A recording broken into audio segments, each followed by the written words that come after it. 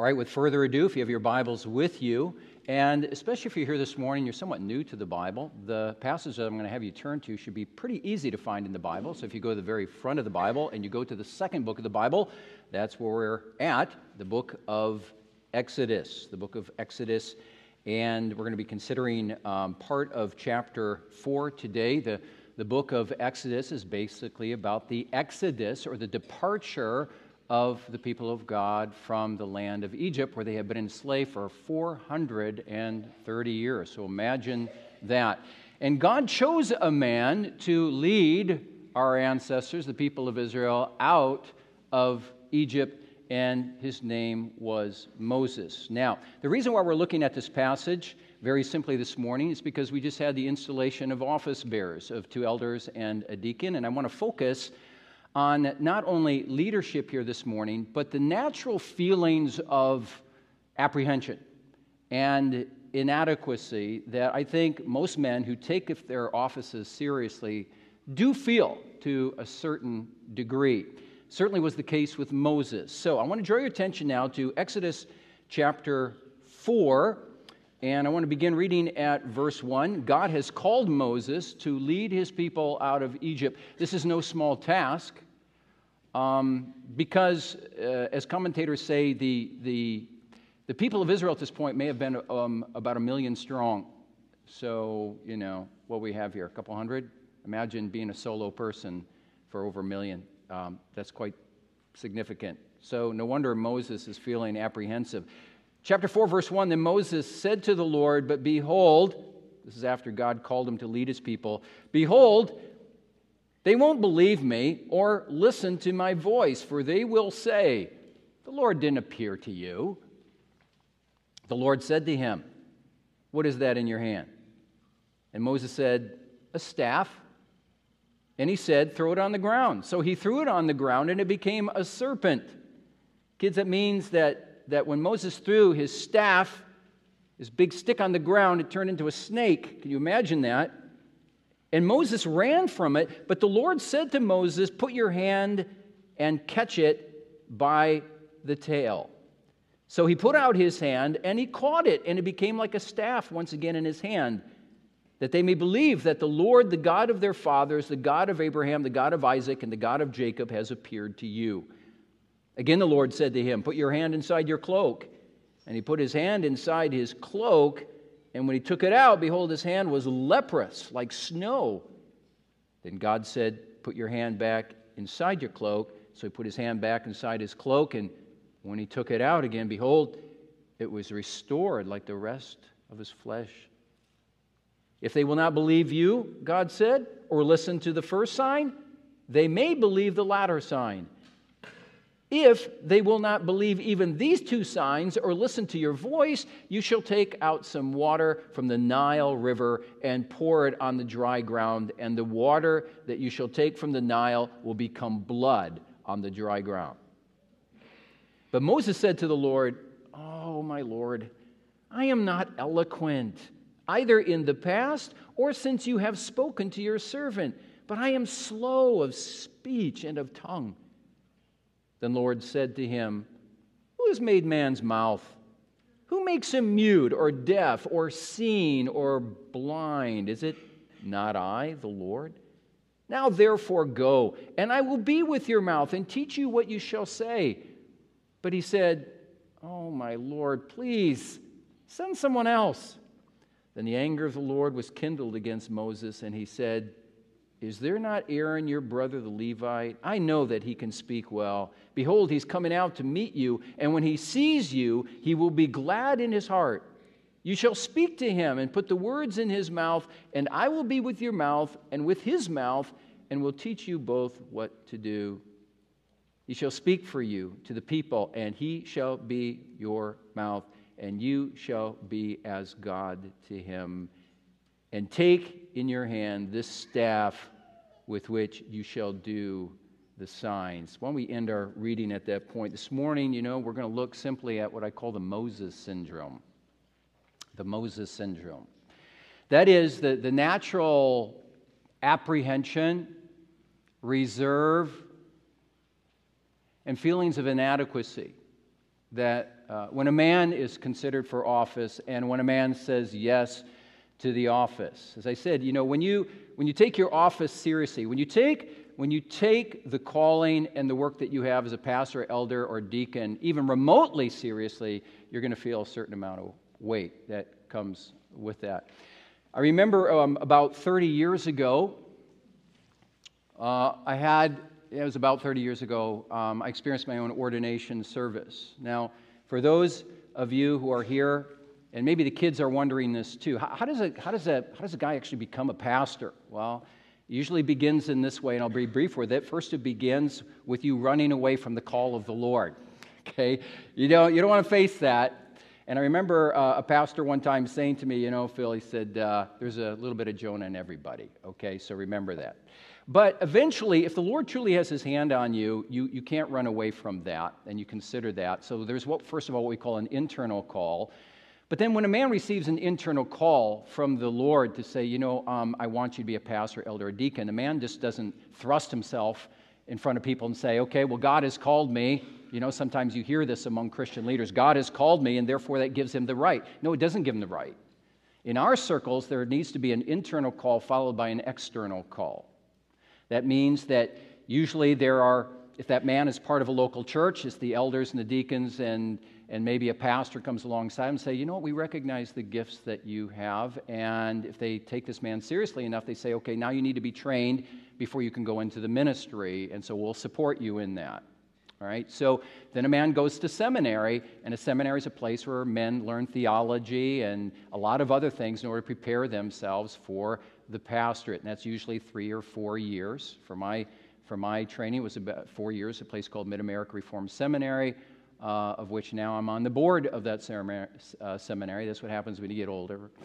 And then, even after you go to seminary, that doesn't therefore guarantee that you're going into the pastorate. You first have to go through a series of examinations, written examinations and oral examinations, and usually a man's ordination exam usually lasts anywhere from 5, 6, 7 hours. It's a whole day affair, okay? Because they want to make sure that you are equipped for the ministry. Then after that does not even guarantee that you're going to go into the ministry. You are now declared a candidate for call, and after you get that call from a church, hopefully, then you have to decide, am I going to accept this call or am I not? And if you accept the call, then you have to go through an ordination service. So you see all the things that lead up to that. And I remember the ordination service very quickly.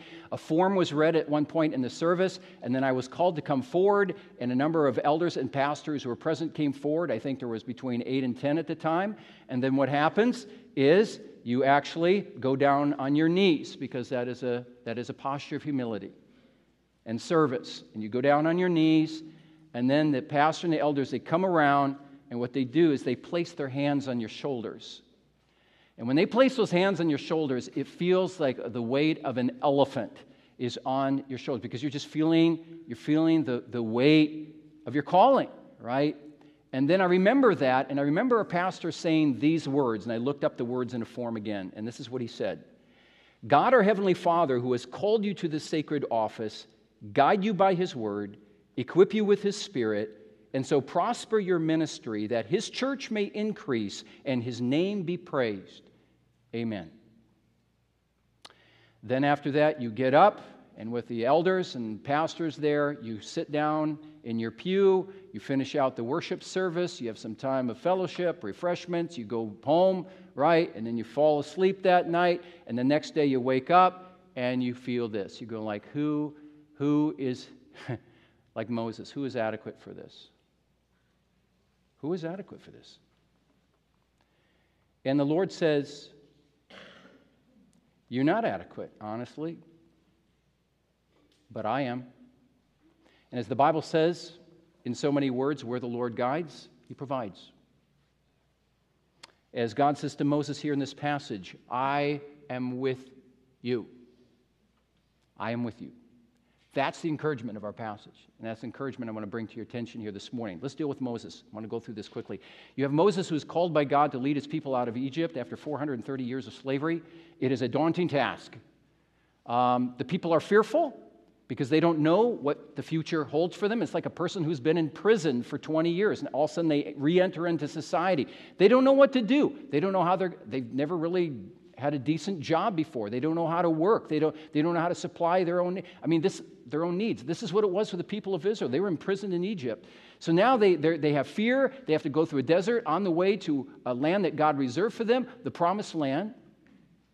And not only are they fearful, but they know that Pharaoh, king of Egypt, is a stubborn man, and it require a lot of pain on their part actually to even get out of Egypt. And then you have Moses, who has to shoulder all this responsibility. And honestly, there are feelings of great inadequacy. And Moses actually says this to God. Now, it's not on the overhead, but if you have a Bible, take a look at chapter 3, verse 11. Moses said to God, chapter 3, verse 11, "Who am I that I should go to Pharaoh? Who am I that I should go to Pharaoh and bring the children of Israel out of Egypt?" And God said, "But I will be with you. But I will be with you." The interesting thing about this is this is not the last time that God actually says this in the Bible. God says to Moses, who's feeling greatly inadequate, God says, "I will be with you."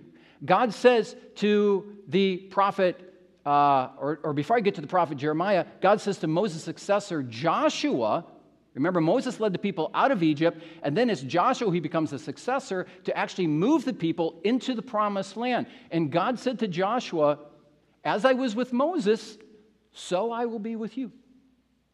God comes to Jeremiah the prophet. God calls him to be his mouthpiece to God's people. And you remember Jeremiah's answer? He says, I'm only a youth. It's like, I don't know what I'm doing. God says, "I will be with you." And then one final thing. Before the disciples carry out the mission mandate that Christ gave them, Jesus spoke these words, and he said, if I can recall them, "All authority has been given to me in heaven and on earth. Go, therefore, and make disciples of all nations, baptizing them in the name of the Father and the Son and the Holy Spirit, teaching them to observe all that I have commanded you." And then he ends with this phrase, "And lo, I am with you to the end of the age." He doesn't say, "I'm with you," but he says, "I'm basically with you always." You see that refrain? We're never alone. So this should give every pastor and every elder and every deacon, and by the way, a number of you here also have unordained leadership positions, whether it be with women's ministry or leading care groups or what have you. This should give us, as leaders, this should give us all the encouragement in the world, knowing that we don't do this alone. But then you know how it goes, right? Okay, I know I should trust the Lord in this, but we give this qualifier, but, ... A young guy entering office for the first time could go, "I've never done this before. I've either received little training or no training at all. I guess I'm supposed to learn by osmosis. I don't know what I'm doing."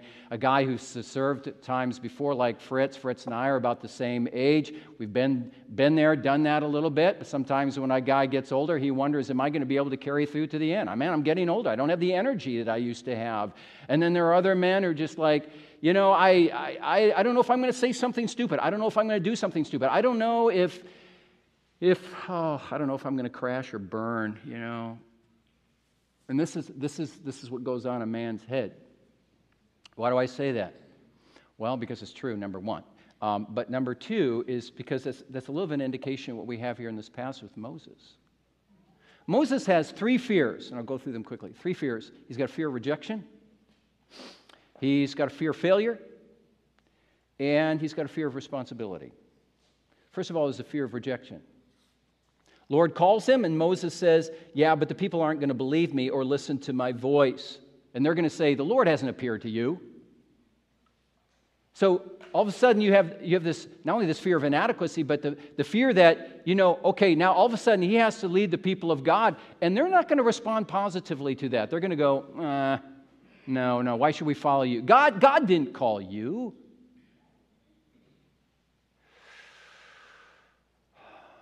Sometimes you get pastors and elders and deacons who kind of feel the same thing. They kind of go, "Yeah, well, Now here I am. I'm a pastor, elder, deacon. Am I supposed to assume that suddenly now everybody's just going to follow me?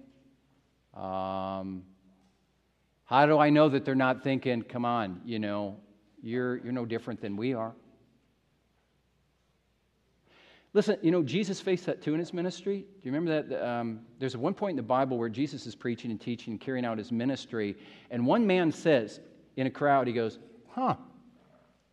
this Jesus, he, isn't he the son of Joseph, the carpenter?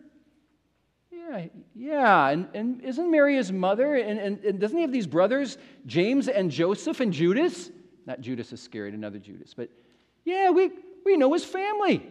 We know his dad, we know his mom, we know his brothers. With the idea like, well then, he's just no different than we are, right? And yet what? He's the Messiah? All right.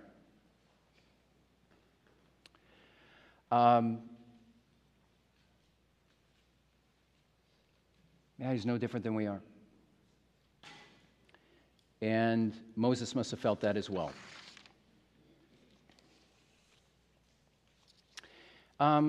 Listen, as regards myself or our new elders or our new deacons or those who are serving presently, ask yourself the question, are they different than you are? Yes or no? And the answer is, actually, it's not either or, it's both. They're no different from you. Because we're all sinners. We all put our foot in our mouth sometimes. We are all weak and we are all frail. So you know what? We're all together in this. And yet we are different. And you know how we're different? We're not different in terms of being better, but we wear the badge, if I may put it this way. Imagine growing up in a small town, and everybody knows each other, and you got a guy who goes through training, and he becomes a police officer. He's the same guy who goes to your church. Maybe he's the same guy you grew up with when you were a kid, right? And you're driving down the road, and you're in a residential area, and that day you're going 20 miles or 20 kilometers or 30 kilometers over the speed limit. You get stopped, and he comes to the window, right, your car window, and says, you've been going 30 kilometers over. I'm going to have to give you a ticket. Now, what do you think he would say if he would say, yeah, but you know what? Come on, Joe. We grew up together. You go to my church. I know who you are. We're no different. What do you think is going to be his response? Well, actually, we are different because not that I want to give you a ticket, but I wear the badge and you broke the law. Right? It's kind of the way it is with pastors, elders, and deacons. We're no different in some sense, and yet we are because we bear the badge. And here's the thing. In a sense, that's what God is saying to Moses. God is saying to Moses, listen, you do wear the badge, and actually what I'm going to do is I'm going to confirm your standing before the people so that they know you're wearing the badge. So very quickly, God performs 3 signs to Moses, and he actually performs these signs through Moses in a way in order to demonstrate where God is saying, I am with you, and you wear the badge. Kids, there's one point, I'll just deal with one of the signs, where Moses has a staff, a long stick, and God says, throw it on the ground. So he throws it on the ground. And what happened to it? Turns into a serpent, turns into a snake. And God says to Moses, pick the snake up by the tail. And he does, and it suddenly turns into the staff again. And there are 2 other signs. And the reason why God performs those signs is to underscore to Moses, but eventually to the people, you're the guy who wears the badge. You're not better than they are, but you wear the badge. Now, pastors and elders and deacons, their calling is not confirmed in the same way today. I can't perform great miracles before you, neither the elders or the deacons. But the badge is confirmed by God, but also actually by you. The badge is confirmed in this way, and our calling is confirmed in this way, that we've been selected, we've been nominated, we have been elected by you, and we've been put in this position, and all those things confirm the position or the callings to which we've been called. And then God goes on to confirm, hopefully in a good and a healthy way, by the way that we carry out our office, that yes, this pastor or this elder or this deacon have been placed into these very important positions. And as a result of that, we are to receive them with submission and respect. And I don't know if you know the Bible, but there are times in the history of God's people where they didn't want to do that. And God took that very seriously. He took it very seriously. But anyway, back to Moses. Before God confirmed this, Moses felt this fear of rejection. He also felt two other things, palpable fears.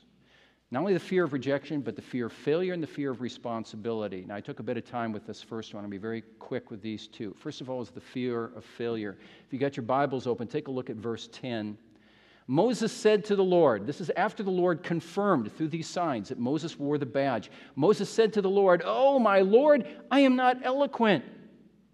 In other words, I'm not good with words, either in the past or since you have spoken to your servant, but I am slow of speech and slow of tongue. In other words, you got these hundreds of thousands of people, and I need skills of oratory. I need to know how to speak to these people. I don't know how to do that. I'm bad with my words. I don't have a stage presence, really. And the Lord's response is this. He goes, did I not create the mouth of man?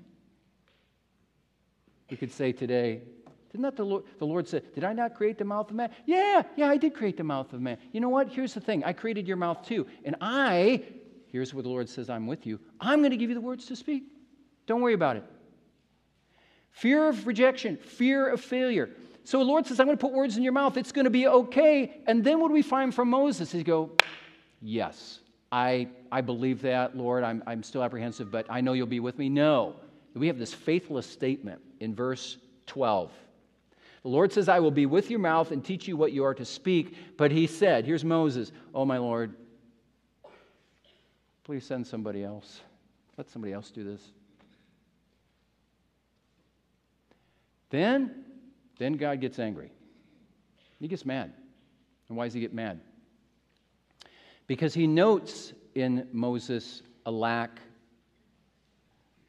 of faith, lack of trust. Lord keeps coming to Moses. I'm going to be with you. I'm going to be with you. Moses continues to say, he tries to skirt around it. Excuses. God gets angry. And it's like God saying, listen, Moses, do you have fear of rejection? Yeah, you do. But I'm going to perform signs to you to confirm your calling. Moses, do you have a fear of failure? Yeah, you do. So what I'm going to do is I'm going to give you the words to speak. Moses, do you have a fear of responsibility? Yes, you do. But I'm going to bring your brother Aaron alongside of you, and he's going to help you in this work. In other words, the Lord is saying, you know what? I know you're apprehensive. I know your feelings of inadequacy, but you need to trust me in this. You need to trust me, and that's a faith commitment on your part. But trust me. Now, I want to get a little bit personal here. Together, we know that we need to trust God. I trust. Even if you're a person who is struggling with faith matters and wondering where you're at with God, God says, you know what? Come follow me. Jesus says, come follow me and trust me that I'll lead you where you need to go. And when it comes to leadership, it's the exact same thing. God says, trust me in this. And yet there always seems to be this problem. And where's that problem rest? It rests basically, with you and me. We're the problem. We're the problem. And, if after the Lord says, trust me in this, we feel still a certain measure of apprehension, I'm not saying that's okay. But if we do feel that way, we're kind of in good company with a number of people in the Bible. God says to Moses, trust me. And Moses says, send somebody else. Let somebody else carry out that responsibility. God says to Jeremiah, trust me. And Jeremiah goes, I'm only a youth. I don't know what I'm doing. God says to Elijah, you remember there's a point where Elijah's carrying out his ministry and Jezebel is really angry that Elijah killed the 450 prophets of Baal with a sword. She says, okay, I'm after you now. And she chases after Elijah. Elijah goes into a desert and he sits under a broom tree, right? And the Lord basically says to Elijah, you need to trust that I will take care of you. And you remember Elijah's words? Elijah says, oh, Lord, I'm no better than my fathers. Kill me now. Just kill me now. King Saul is elected by the people to be king. At his coronation time, they go looking for Saul to crown him as king. Where is he? They can't find him. Why? Because he's hiding. God says to Jonah, I want you to go to Nineveh among the enemy of the Assyrians, and I want you to preach the gospel to them. And what does Jonah do, right? Jonah doesn't go, hey, you know what? That's a daunting task, but I trust you. No, he doesn't go in the direction of Nineveh. He goes in the opposite direction to Tarshish, Spain, to get as far away from the Lord as possible. He's on the run. He's fleeing God's call. Two other examples from church history. How about two names that a number of us, maybe not all of us, but a number of us should know well. John Calvin. The Reformation was raging. People were dying. And there was a man, a red-headed preacher named Guillaume Farel, who said to Calvin, you need to carry on the Reformation in Geneva. Calvin was a scholar. He didn't want to do that. And then Farel gets in his face and he says, well, then God curse your studies if you don't help her church in her time of need. And finally, there's someone else that we know, one of the authors of one of the catechisms that we have, Ursinus, Zachary Ursinus. And the Reformation was raging, and he too needed to carry on the work of the Reformation. He too was a scholar.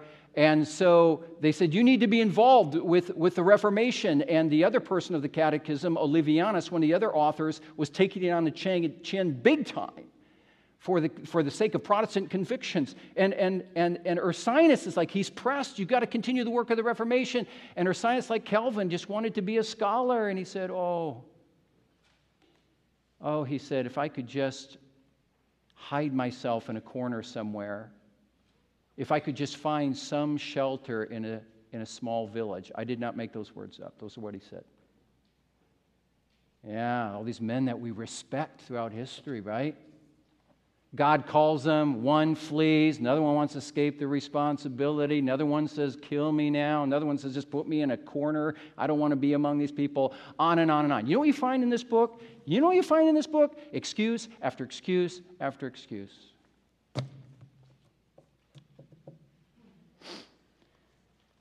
And then finally this, and then I want to draw it to a close. Sometimes it's just not a matter of excuses, but sometimes a man is not making excuses, but he just feels weak. He just feels weak as a human being.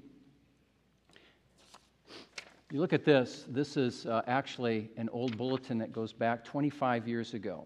I happened to find this past week. And I'm looking at it, and it shows, in the back of this bulletin, it shows me elder districts and deacons. And as I looked at this, I thought, human weakness. One man who is the chair of the elders at the time is going through significant health issues now. The second man is gone.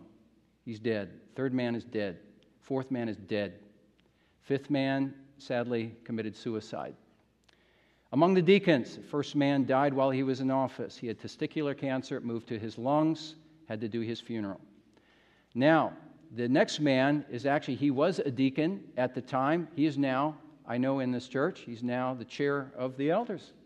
The other man died in the last few weeks, and the other man became dissatisfied with where he was living, a little bit with the church, and he moved on.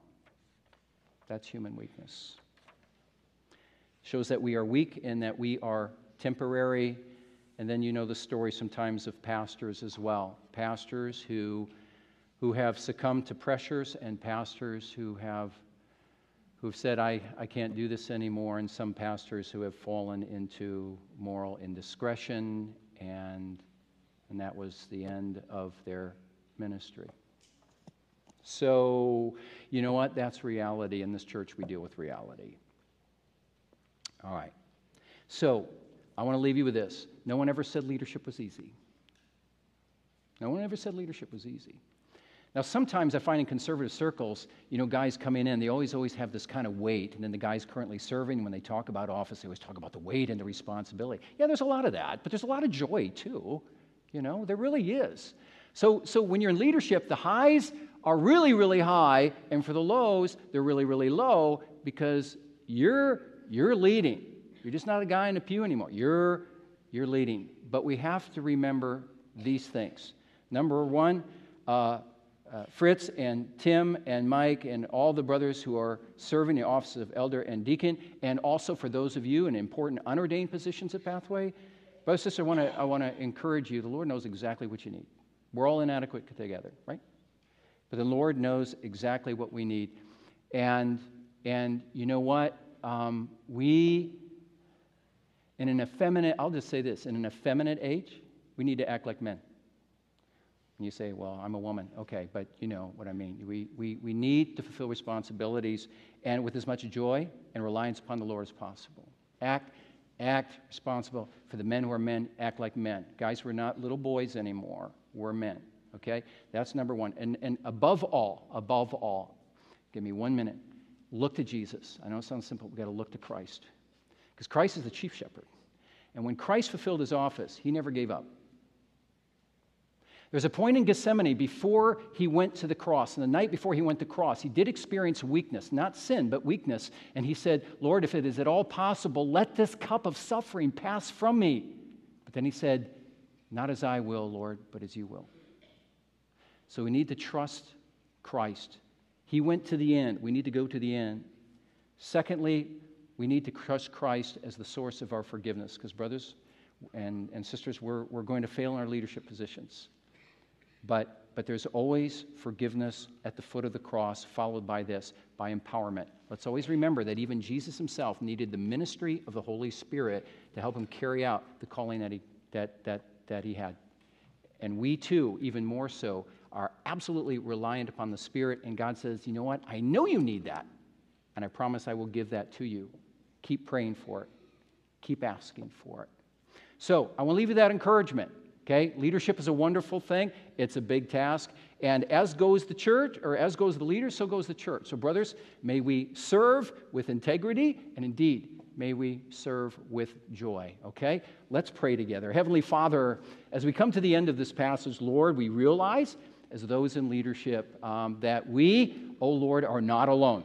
As Jesus says, lo, I am with you to the end of the age. So Lord Jesus, we thank you for that encouragement, and we pray that as leaders, you would give us fidelity to our calling, that you would give us boldness, that you would give us wisdom and discernment, shepherding hearts, O God, and also joy, and anticipation, too, of the great things that you promise to do through us as we carry out our offices faithfully before you.